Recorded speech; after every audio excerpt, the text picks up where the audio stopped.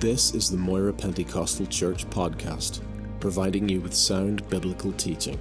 We hope you will be encouraged, challenged, and blessed by this ministry.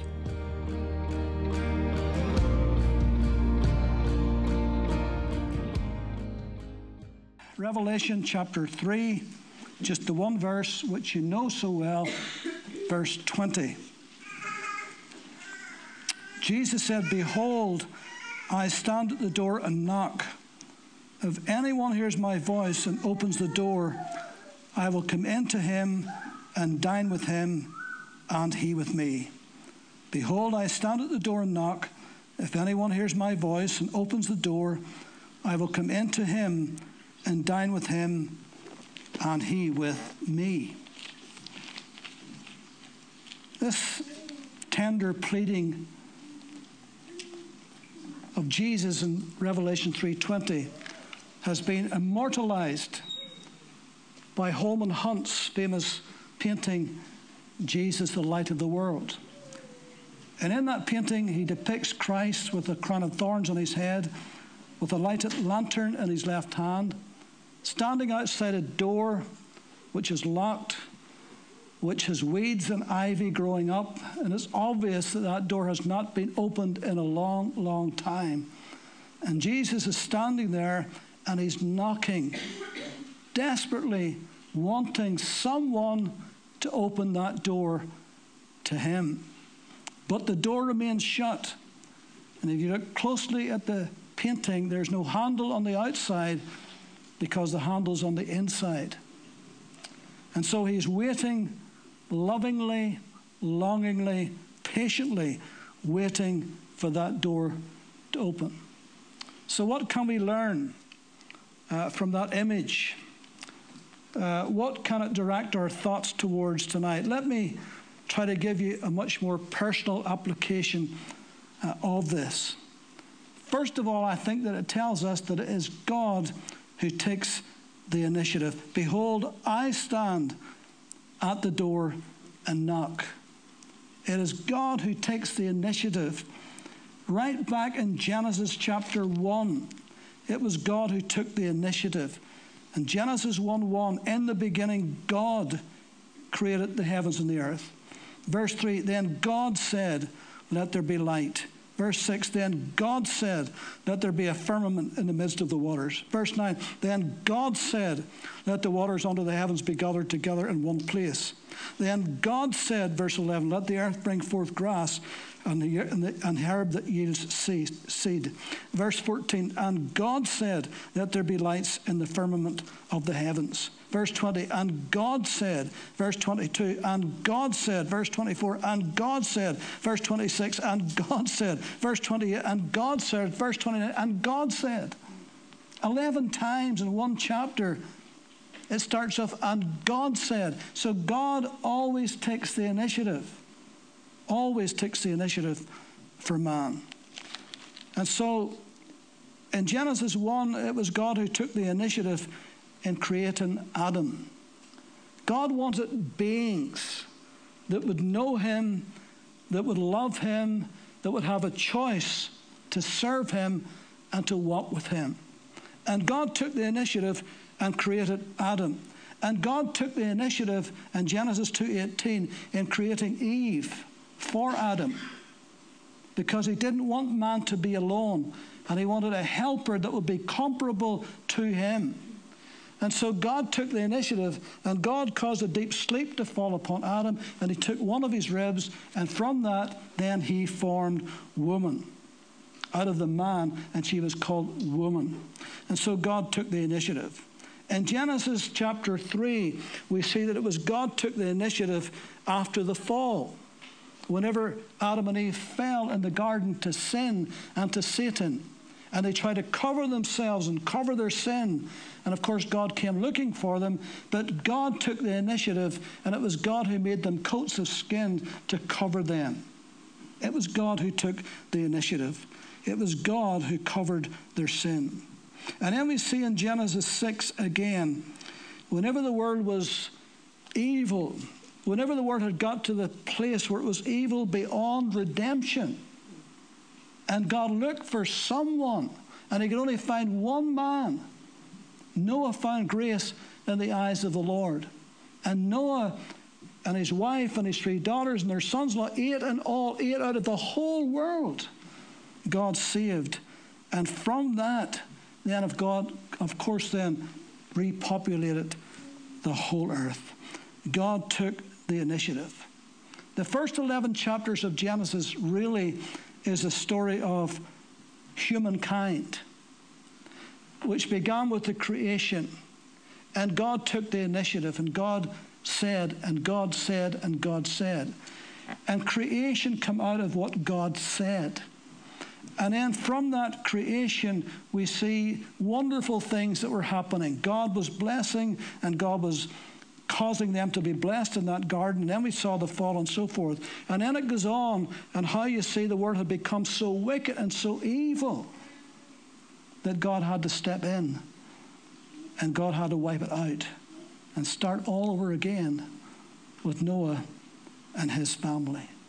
And so the first 11 chapters, in a sense, begins in the garden and it ends in the flood.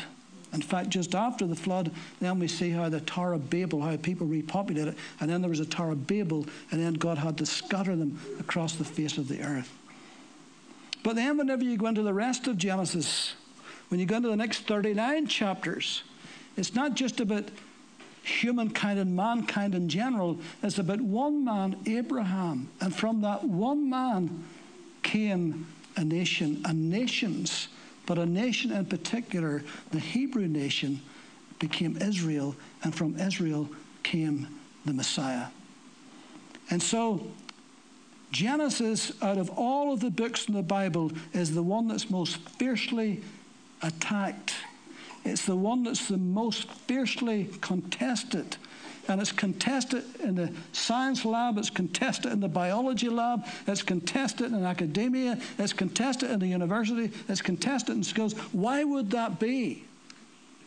Because in Genesis 3, God shows us the fall of Satan, promises us that Satan would fall, gives that prophetic promise that even though he would bruise the heel of Christ, that Christ would bruise his head, would destroy his authority. And he hates Genesis because Genesis is the origin of the universe, the origin of the creation of the earth. It's the origin of man, and it's the downfall of him. And so it's attacked continually.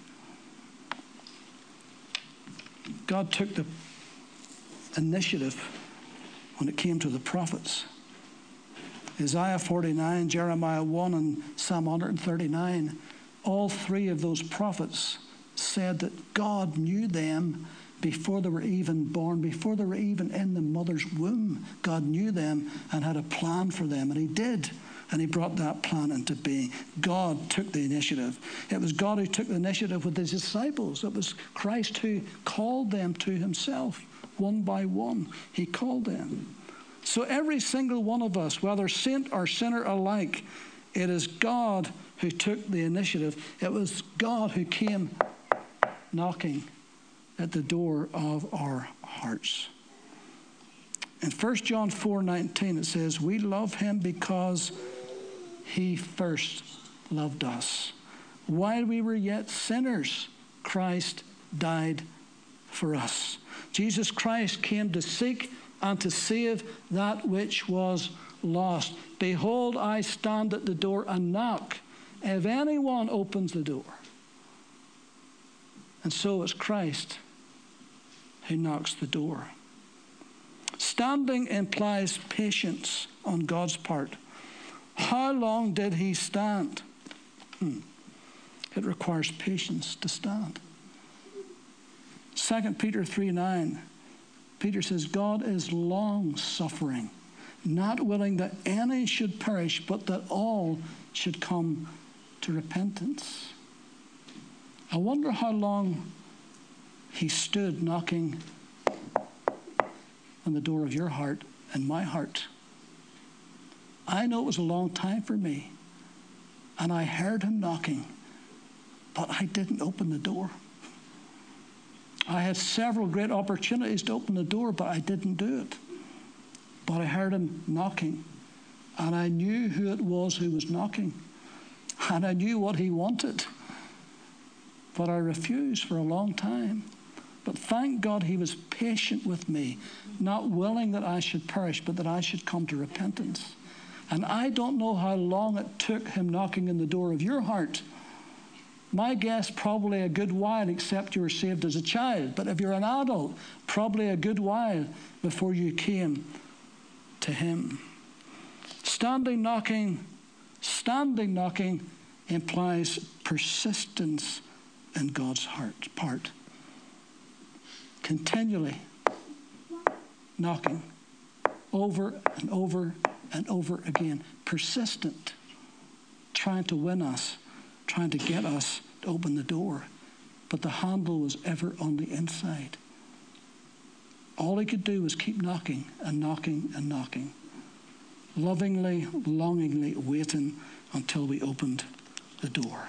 And it's us then that's got to make the response. If anyone hears my voice and opens the door, I will come in. Notice here two things. God knocks and God speaks. Let's put it this way. The knock is the providential hand of God. It's God's hand in our lives before we were even saved. You know, it's usually only after you become a believer that you can look back in hindsight and see the hand of God in your life. And see those times when he spared you.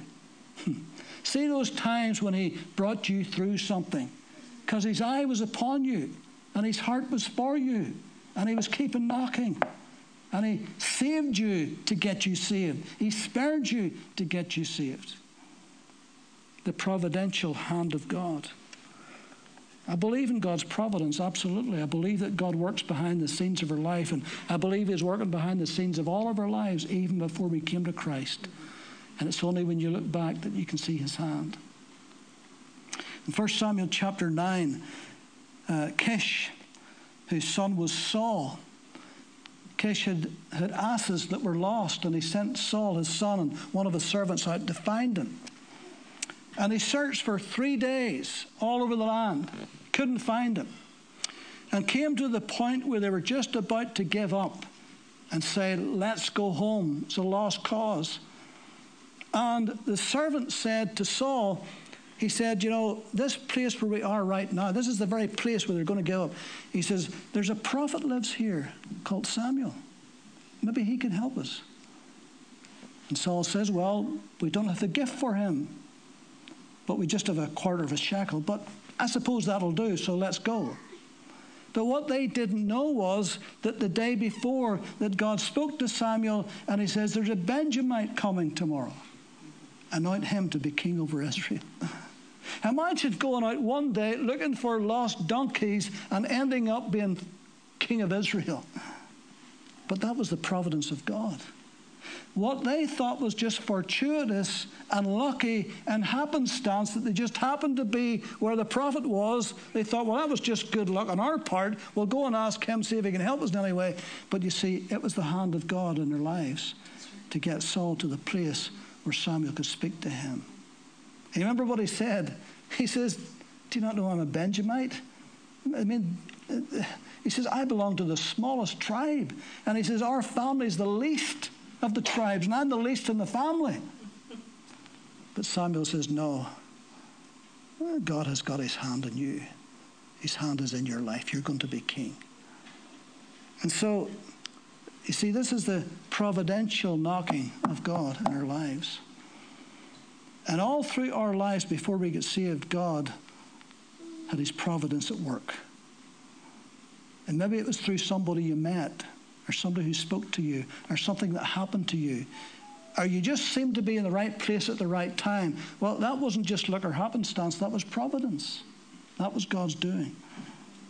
You remember David and how he was, of course he was just a lad, and all of his brothers was out there in the valley of Elah with the armies of Israel, and the Philistines was on the other side, and there was Goliath of Gath. And how that David's father says, look, there's some cheese and there's some bread. Take that to your brothers on the battlefield. That's their lunch today.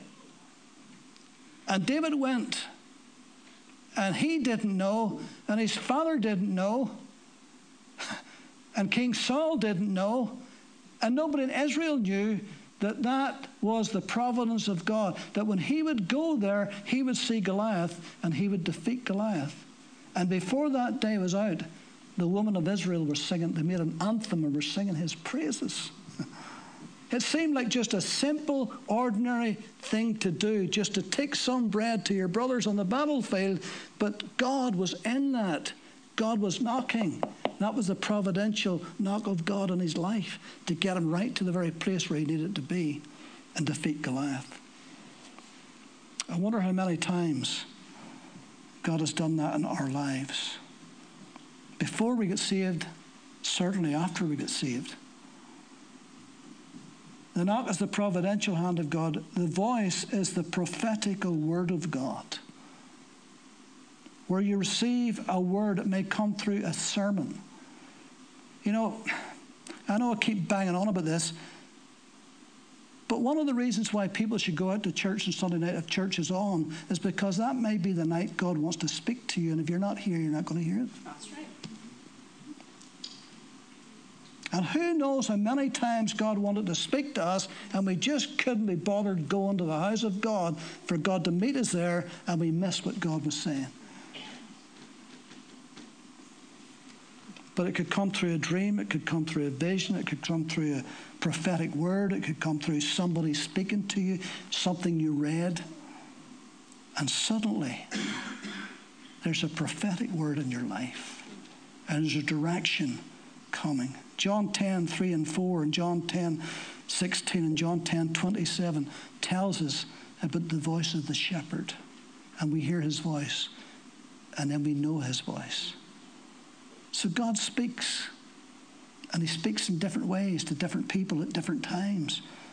And we have to tune our ears to find out what God is saying. What is the word that God is saying to us today? The knock is for admittance. The voice is for assurance. Do you remember in Acts 12 how that Peter had been in prison and how the angel of the Lord came and smote those chains and he was able to walk out of prison? And he headed for the house of John Mark's mother Mary, where there was a great prayer meeting for him in prison. And he began to knock on the door. And little Rhoda in the house, she came out. And he must have said, "It's Peter." And she was so excited. She recognized his voice.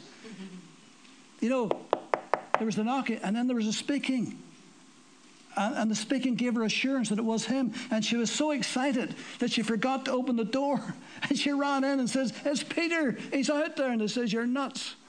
You're mad. He's in prison. He can't be out there." It is. He's out there. But when she heard his voice, she had that assurance that it was him. My sheep hear my voice and they know my voice. Remember I told you this morning about Mary of Magdala, how in the garden he said her name, and as soon as he said her name, she recognized his voice.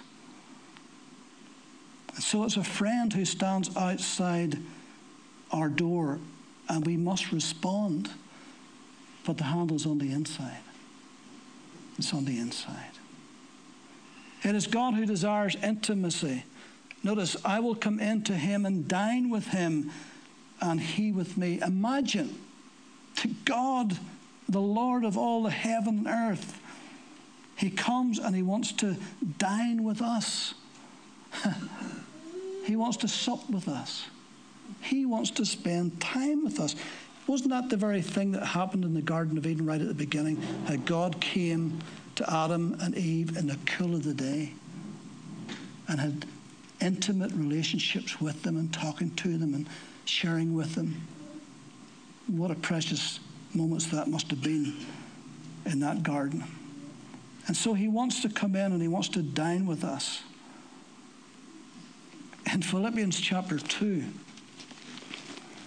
let me just read this to you.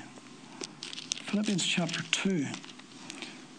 Let this mind be in you, which is also in Christ Jesus, who, being in the form of God, did not consider it robbery to be equal with God, but made himself of no reputation, taking the form of a bondservant, and coming in the likeness of men, and being found in appearance as a man, he humbled himself, and even to the very point of death, even the death of the cross.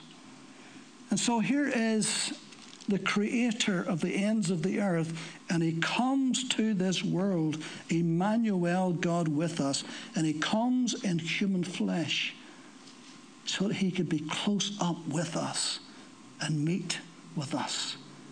And those disciples had that wonderful personal touch that Jesus was in their midst. We don't have that, but we have the Holy Spirit within us. Actually, Jesus said, that's to your advantage. He says, that's actually better for you than me being in the flesh.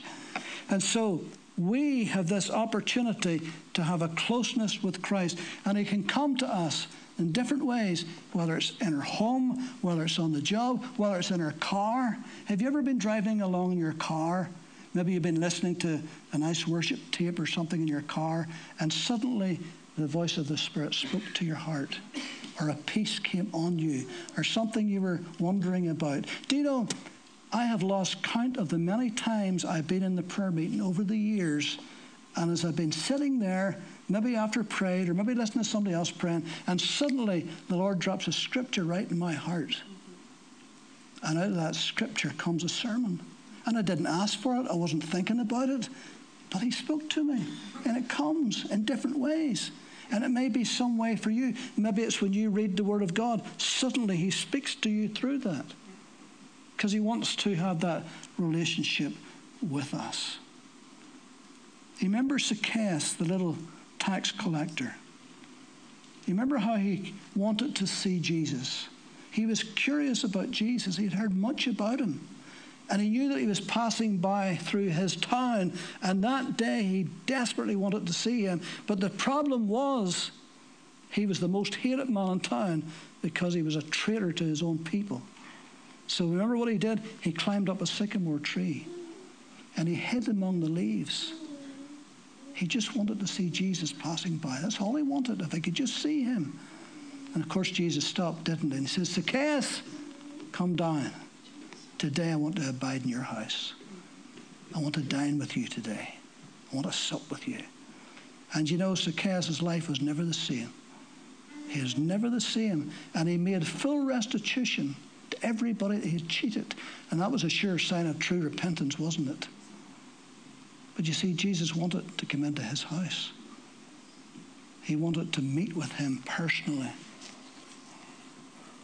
So whether it was Simon the leper's house or Simon the Pharisee's house, in both of those homes, he wanted to meet and to commune and to be close to.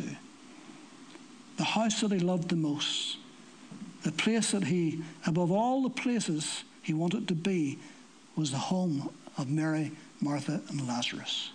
That was the one place where he could be completely relaxed. He could just sit back, no pressure, and just enjoy. And if he wanted to teach, he would teach. And if he just wanted to sit and eat, he would sit and eat. It must have been such a lovely home. The atmosphere must have been wonderful and friendly and loving. And Jesus just loved to be there.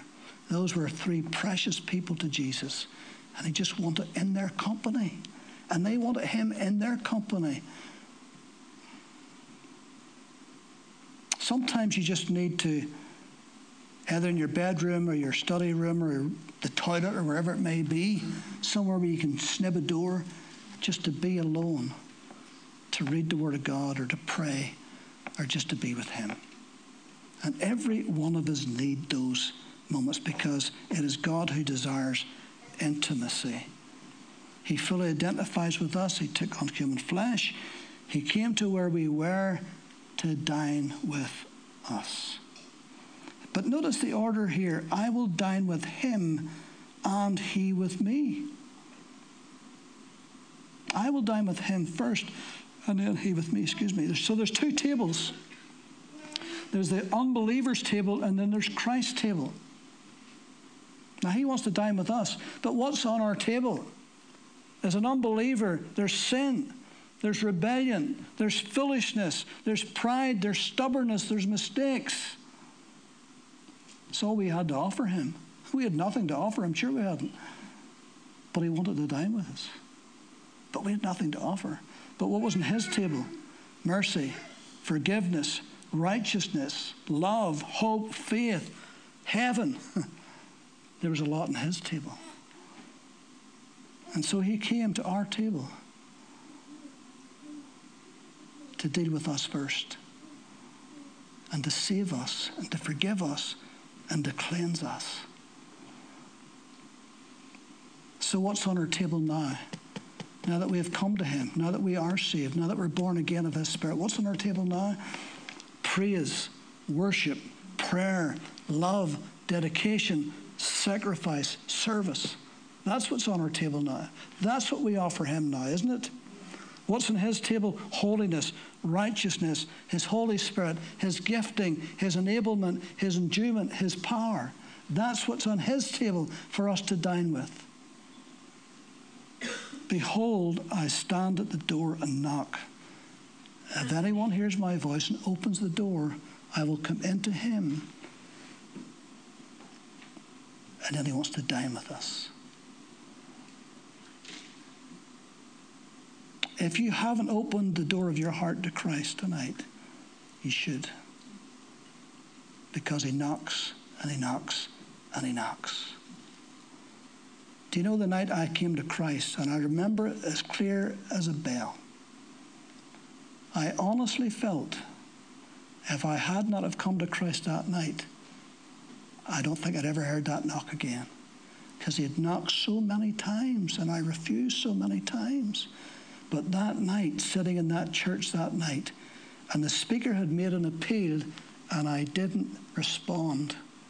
And the meeting was over, and I was sitting in my seat, and I felt, David, if you don't do this tonight, you may never do this.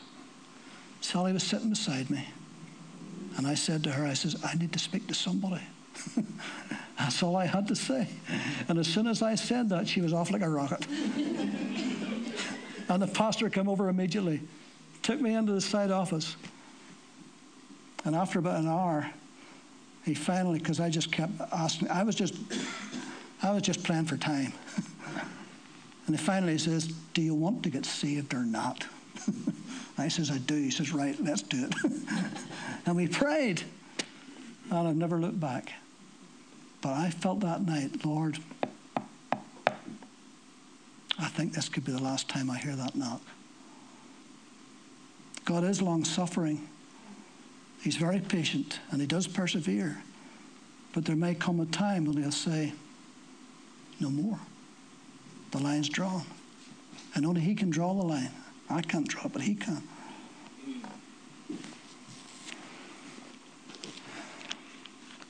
In Revelation 19, let me just read this because we're going to close very quickly here. In verse 9 of Revelation 19, it says, then he said to me, write, blessed are those who are called to the marriage supper of the Lamb. Blessed are those who are called to the marriage supper of the Lamb. I have been to so many wedding receptions, I have lost count. And some of them were great, but some of them were not so good. Some of them were lavish. Some of them were just plain and ordinary. Some of them was very grand. Some of them was just nice and simple. But this marriage supper of the Lamb is going to be beyond anything we could ever imagine. It's incredible. Imagine the marriage supper of the Lamb. Imagine the saints of God being there. And imagine the Lord himself being there. I don't know who gave me this years and years ago. It's called the marriage supper of the Lamb. It's an invitation. You are urgently and respectfully invited to be present at the marriage supper of the Lamb, to take place in the air at the coming of the Lord, the grandest affair that can ever be known. 10,000 times 10,000 and thousands of thousands attending to be continued forevermore. Music by the angelic choir. Gabriel will play a special on his trumpet as the saints of God come marching home, singing by the blood-washed throng, special wedding robes for the splendid occasion, starry crowns for all who attend. The king's royal palace will be illuminated with the light of eternal glory. Introductions to the holy of all ages, wonderful and marvelous things to see and hear, inspiration at a high degree to thrill the soul. Don't fail to come. Jesus bids you come. Surely he wants you to come. Rewards given by the King to all the faithful. Reserved seats with Christ upon the throne for the overcomers. The dead in Christ will be raised and living believers changed to take part in the grand march of eternal bliss. Accept the invitation now. Behold, the Spirit and the bride say, come, whoever will let him take of the water of life freely. Revelation 22:17. And so there is a great marriage feast for us, where we will dine with the King of Kings and the Lord of Lords. Aren't you glad that you responded to the knock on the door of your heart? Aren't you glad that you did? I'm glad I did, because my life has never been the same since. And I know that many of you, that is your testimony. But if it isn't your testimony, it can be. You can receive Christ. You can know him as your Lord and Savior. And you can know to invite him into your life. And once you do, then from then on out, your life will never be the same. And you'll be a true follower of the Lord Jesus Christ. Can we pray?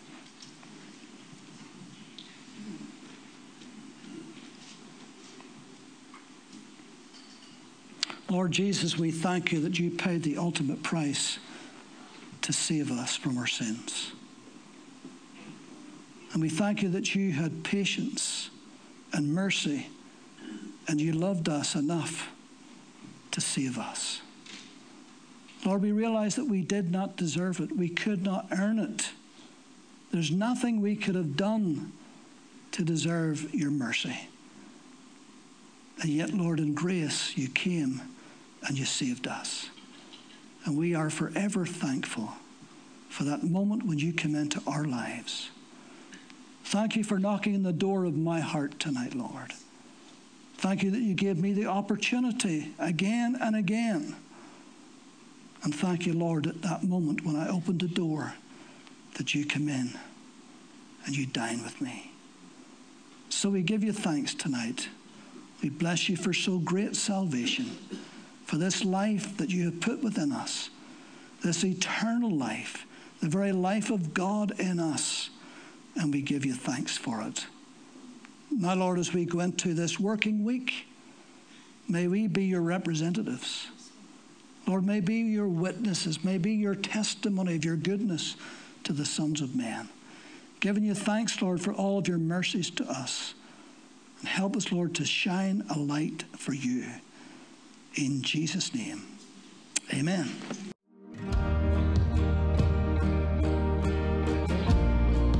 Thank you for listening to this podcast. We produce a variety of sermon videos and inspiring Christian content available for free on our YouTube channel. Just go to YouTube and search Moira Pentecostal, or visit our website for more information, www.mpc.org.uk.